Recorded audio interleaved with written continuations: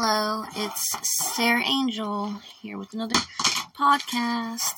I have another poem I want to read, and it goes like this. You want to give up, but you're better than all that mess.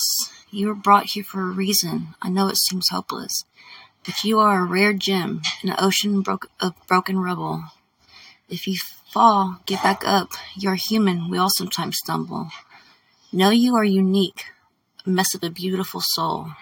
Life can get chaotic, it's out of your control, but you can't control who you are, so don't be ugly and spread more bad energy.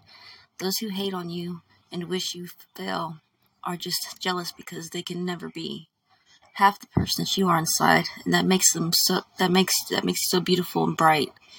You have lived your whole life having to fight, having to prove who you are time and time again, been backstabbed, thrown under the bus by not only your enemies, but families and your closest friend. It has only made you stronger than the average person, and they sense it. That's why they do all the unnecessary shit to try and bring you down to their level. But you could never be as low as them because you are a rare gem and they are just rubble. There you go. That was my poem, Sarah Angel. Hope you have a wonderful day. Bye.